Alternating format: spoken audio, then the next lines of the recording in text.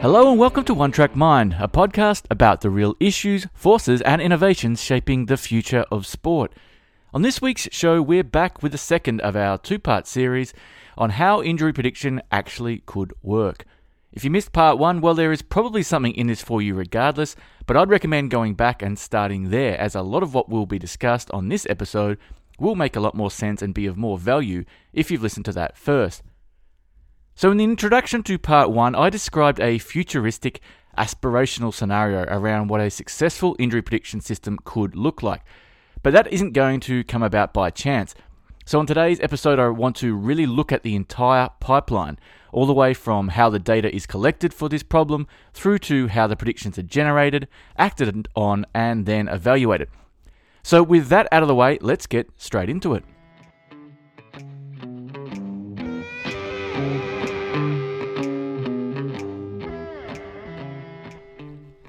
First, let's start with the data. The first point I'm going to make on data is around its quality.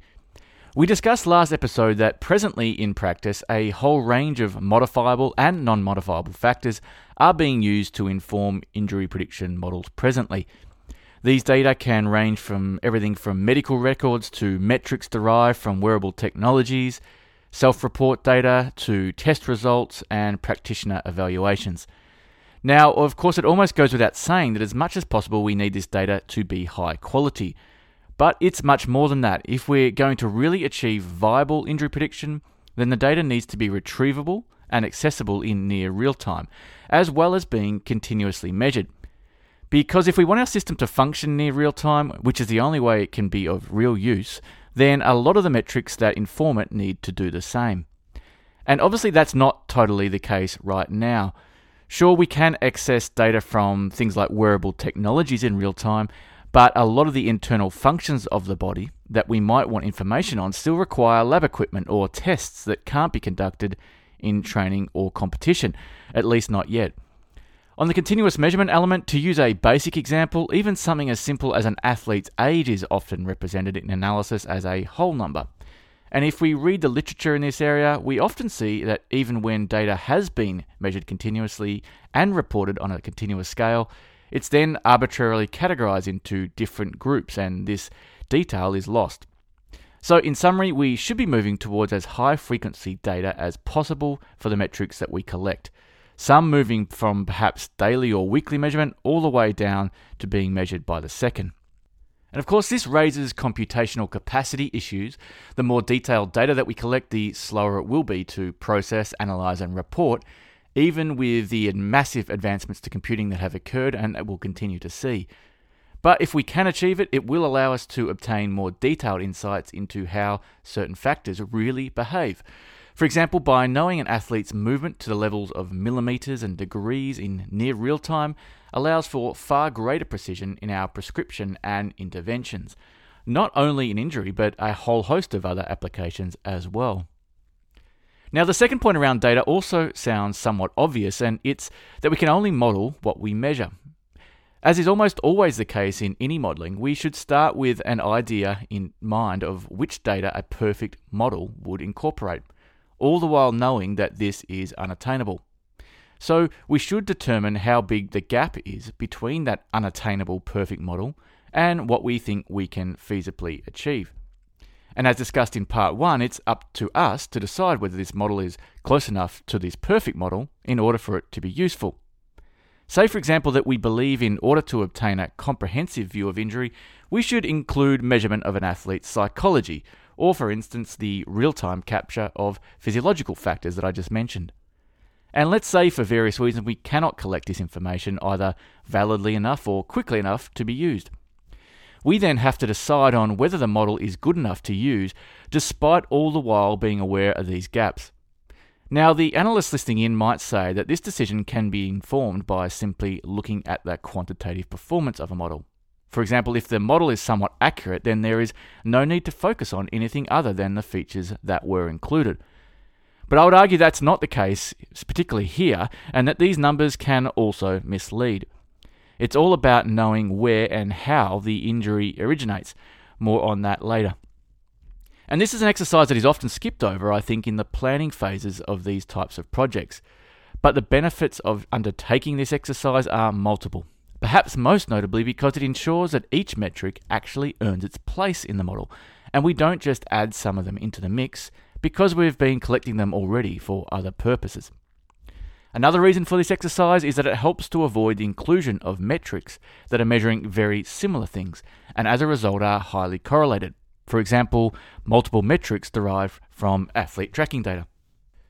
Now, of course, the data area in general is moving in the right direction. Technology is progressing rapidly, and that should mean that we will see resulting improvements in injury prediction modelling simply as a function of these developments. But we also need to pause and consider this from a human perspective and not just a predictive one.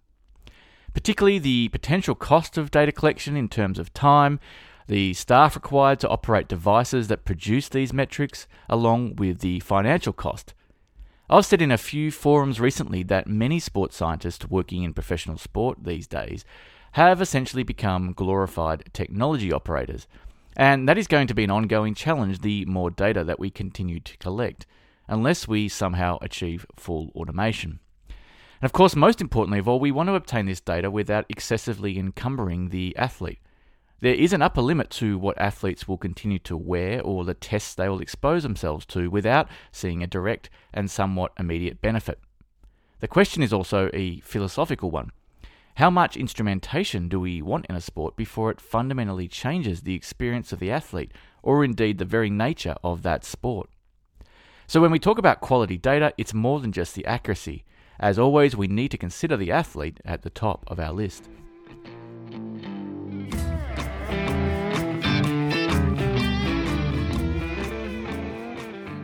The next part of the pipeline to discuss is the analysis.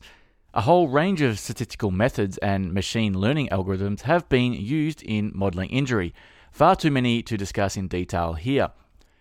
This area is perhaps the one that has seen the most focus on in the literature, which I actually find interesting as I think this space is in reasonably good shape, and not necessarily that new and improved algorithms will be the catalyst for injury prediction systems becoming viable. Having said that, there are a number of considerations, perhaps better framed as operational rather than methodological, that are crucial to have answers to. The most fundamental of these relates to how the model or algorithm provides the prediction. Most notably, it's important that the method employed matches and is compatible with the action of the end user. For example, a regression algorithm might try to predict a continuous variable, maybe in this case injury risk portrayed on some kind of scale. A classification algorithm may try to allocate athletes into injured or non-injured groupings. But does that actually match the action of the end user? In practice, a viable injury prediction system needs to not only predict the likelihood of injury, but also inform the user on what to do about it. If it doesn't, then it's only helping with part of the decision-making process. I'm astounded by how little this point is discussed, as it's absolutely inescapable. For example, instead of stating that a given athlete has a 30% probability of being injured on a given day, in order for a system to be of real use, it needs to go beyond that and recommend what the athlete and/or practitioner should do about it. Whether that's completely abstain from training, undertake some form of modified activity, or better yet, act in a way that could actually help to reduce the risk for the days and weeks to come, whether that be around diet, sleep, or something we haven't discovered yet. To that end, what I described there sounds like the very definition of a recommender system, but the point is that it isn't something that an algorithm can do unassisted. So when I hear some people talking about wanting injury prediction, they're actually really talking about wanting better knowledge on how to improve athlete health and wellness. At this point, it's also worth noting that as long as the decision on how to act on a prediction is not automated and still lands with a human, be it the athlete or the practitioner, then the injury prediction system that we develop needs to match that. There's no point having a highly accurate prediction model if under certain contexts it's overruled or contradicted. Sure, we can and should evaluate the model performance in isolation of the resulting human action, but if we're going to bring it into practice, then the entire pipeline of decision making also needs to be evaluated. And that includes considering the subsequent actions, specifically whether the practitioner acted in ways that they wouldn't have done so if the system did not exist. It's perhaps an ongoing debate about whose responsibility in the sporting organisation this action is. More on all of this later. Another consideration at the analysis stage relates to the features included in the model. A feature being the most predictive does not necessarily mean that it is causing the injury to occur. It's also not synonymous with that feature being the most able to be manipulated or intervened on. If we go back to part 1 of this episode when I discussed the potential role of genetics, this represents a good example of this. We can't necessarily intervene on this feature, so how do we act on this information? Earlier on this episode when I discussed data, I mentioned the need to understand how each feature behaves before being included in a model.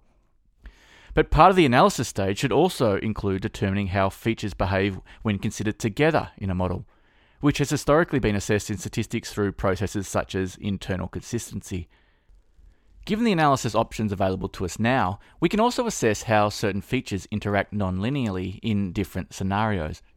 Although not the only option, for this latter purpose, machine learning algorithms have become a popular choice. But it's notable that machine learning is not designed around determining causation. These algorithms essentially work through pattern recognition. For example, let's say that we implement a decision tree algorithm, of which I am sure many of you are familiar with.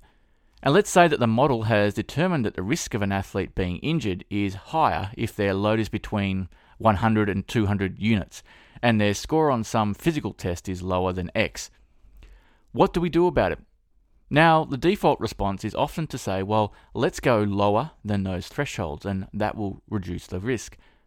But how much lower, and is the interaction between those two factors linear? Do they offset each other? And what is the effect of following the same course of action over time? Answer to these questions often comes with further interrogation of our data and the features that we extract from them, upper and lower limits, how inherently variable they are. Of course, this is all just good practice, but not always done well, so important to highlight again here. Another fundamental question relating to the analysis is whether we actually need to know how a prediction is generated. For example, a lot of the most popular machine or deep learning approaches that are being used in injury prediction now essentially operate as black boxes. To elaborate, the way in which the prediction is generated by these algorithms is sufficiently complex that it isn't directly interpretable by a human end user. So a question emerges. How do we operationalize a model whereby we can't pinpoint a factor or even two factors as the reason as to why you need to change something to limit the risk of injury? Is not knowing this information okay? It's an ethical question as much as a methodological one. We probably have a human inclination to say, no, it's not okay. Because without knowing why exactly our model says an athlete has a 90% probability of injury, why should the practitioner truly accept responsibility for any actions that they make based on this prediction? This is a question that all AI should face as it becomes more pervasive in the coming decades. But the counter-argument is that we already accept all sorts of recommendations in our lives without specifically knowing how each and every one is generated. I wonder how well governing and accrediting bodies are prepared for this notion of absolved responsibility from practitioners. But given the growing global focus on athlete rights around their data use and duty of care, this will probably emerge as a hurdle to be overcome by injury prediction projects in the not too distant future. So the answer to the question of whether your project needs to know or not might relate to how you intend to use it. If you're solely wanting to reduce the incidence of injury at your organisation through following a model prediction, and that's the end of the problem for you, then output from a black box might be fine. But if you ever want to intervene on the factors that are leading to the injury, then this simply won't work.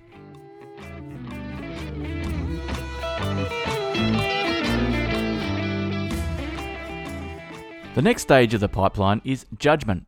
Specifically, what decision is made and executed in response to the prediction. And you might notice in this episode that I've referred to injury prediction as a project or system, rather than solely referring to the model.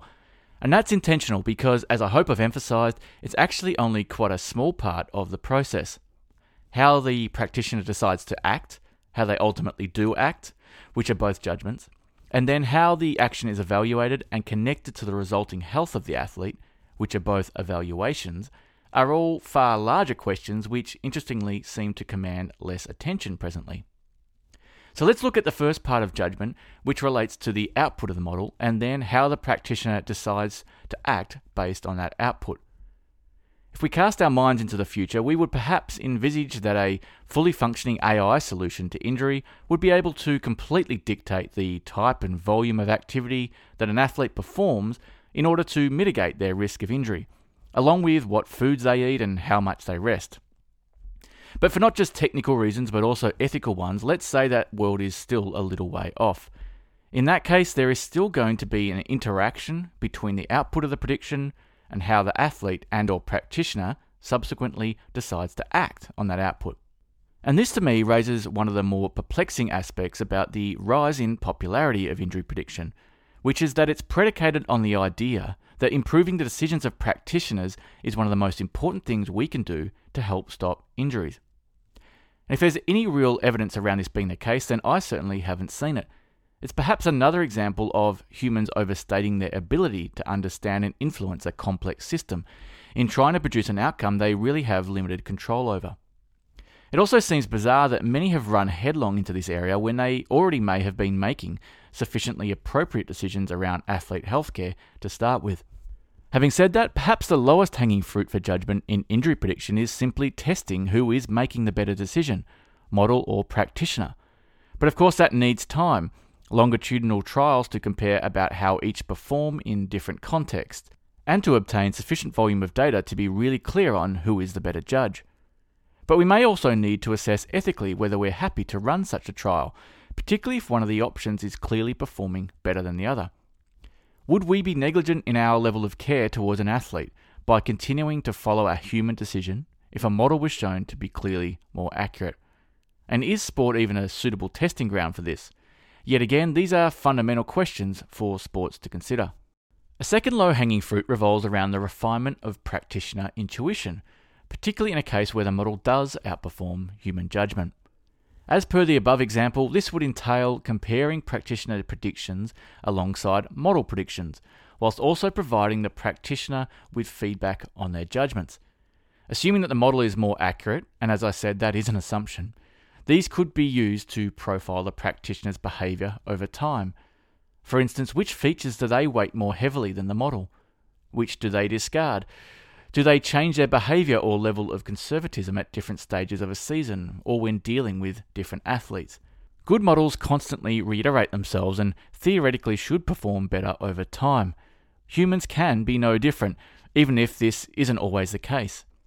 It's sometimes simply just not being organised enough to track this information that stops us from building this unique profile of the human decision maker over time, but for a small amount of effort it can produce incredible value.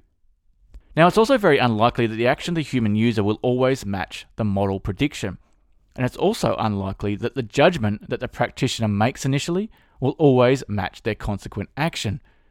They may experience the pressure of others, for example, and act in a way that is different to their initial intuition. It's tempting to see these scenarios as human flaws, as is often done so in the literature. For instance, that these practitioners are unreliable judges. But although that sometimes is the case, a lot of the time it's actually because the person is acting on other contextual information that the model may not be privy to. For example, that the athlete undertook some form of activity that isn't accounted for by the model. And this again provides further evidence of the importance of defining this comprehensive, conceptual, unattainable model up front that I talked about earlier. That way, if a practitioner acts against the recommendation of a model, we may be able to pinpoint why. Maybe they're considering the influence of something that our model isn't able to measure yet. Another reason that we sometimes see a mismatch in judgments and action relates to how humans operationalize predictions. For instance, how should the typical practitioner view a 30% risk of injury versus 40%? Sure, analytically speaking, we have techniques such as receiver operating characteristic curves to help guide this process, but they only deal with the risk of making the decision, not the reward. Remembering that, as we discussed last episode, there is always an opportunity cost to making any decision. Also, humans often struggle to understand variability in predictions. For example, how should a 30% risk with a prediction interval of 15% be interpreted and acted upon? How would a smaller prediction interval of, say, 5% change that judgment, if at all? We have a preference for single numbers. They're easier to understand and communicate. But just like the weather forecast, they have a level of confidence to them that should not only be reported, but also understood.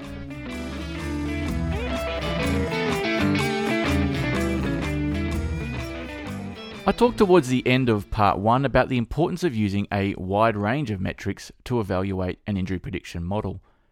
What is predominantly seen now in the literature is the reporting of conventional metrics that we'd usually see in the valuation of most prediction models. Things like classification accuracy, ROC curves, error, true and false positive rates. The inherent flaw in looking at the former in particular has been highlighted already in certain commentary. It certainly isn't common for the majority of athletes to experience a new injury even once every 100 days, meaning that even a baseline acceptable prediction model would need to be accurate at least 99% of the time in order for it to be useful.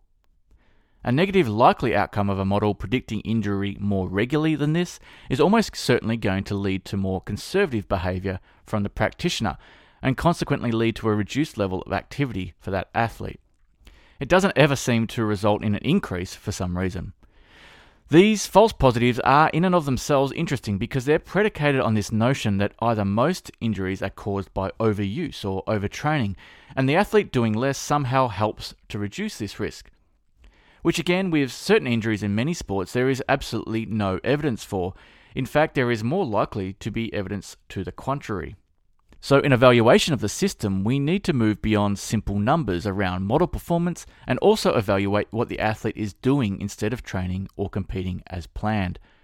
And then we need to connect that to its impact on their performance over time, good, bad, or indifferent, which although is difficult, is nonetheless essential in order to properly evaluate the system. I will say it again, there is always an opportunity cost with these decisions. So then, how can we ever know that our injury prediction system has really worked? A causal link between the system and a reduction in injury rates is really the only way. But straight away we reach a problem with this pursuit. We cannot ever prove that an injury that was about to happen was prevented unless we actually allow for it to occur, in other words, a true positive. This would consist of an athlete being predicted by a model as likely to be injured if they carry on business as usual. A decision would then need to be made for that prediction to be ignored and let the athlete train or compete as normal in order to see whether the model is proved right. But that, of course, would be an untenable situation ethically, to let the athlete carry on when we believe them to be at risk. And why would we bother to have the model in this case if we're going to ignore it? Further, it shouldn't need to be said that athletes are not guinea pigs to be experimented on. Some player unions in professional team sports are very quick to jump on teams or leagues looking to add the smallest piece of new technology, all under the guise of protecting the athlete. So it does make me wonder why we haven't heard more from them on this. Returning again to complex systems, it's interesting to note that a system may succeed in preventing injury just through its very existence, through ways that we did not intend or expect, and regardless of whether it's even accurate. We see these unintended consequences all the time in sports. One such example might be changing a rule in a team sport to increase scoring, which may lead to a change in the movement requirements of players, resulting in altered desirable physiological traits of athletes. In the injury prediction system, simply by the practitioner possessing a number assigned to an athlete's risk may serve to anchor their intuition, thereby altering their base level of risk aversion and making them more conservative. Again, anecdotally, I've never seen this phenomenon go the other way, which I suppose tells us something about human behaviour. At an organisational level, it appears that in order for an injury prediction system to be worth implementing, it needs to be demonstrably better than what humans are capable of presently, which, as I've already stated, in many cases is probably unknown. But how much better does it need to be in order to justify the time and money spent on it? Is the refinement of human intuition sufficient reason enough to implement these systems? These are questions without firm answers and, of course, will differ between organisations.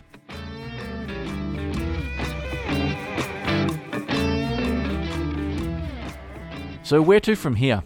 It's tempting to look at our own small role in sections of this work and consider it to be in good shape.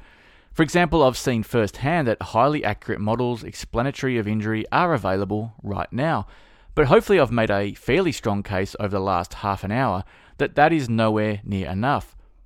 So, like many of the most challenging problems in sport, injury prediction simply won't become viable without collaboration between people from a wide range of disciplines. If we consider everything that has been discussed in the last 2 episodes, it should be clear that there is a need for input from many.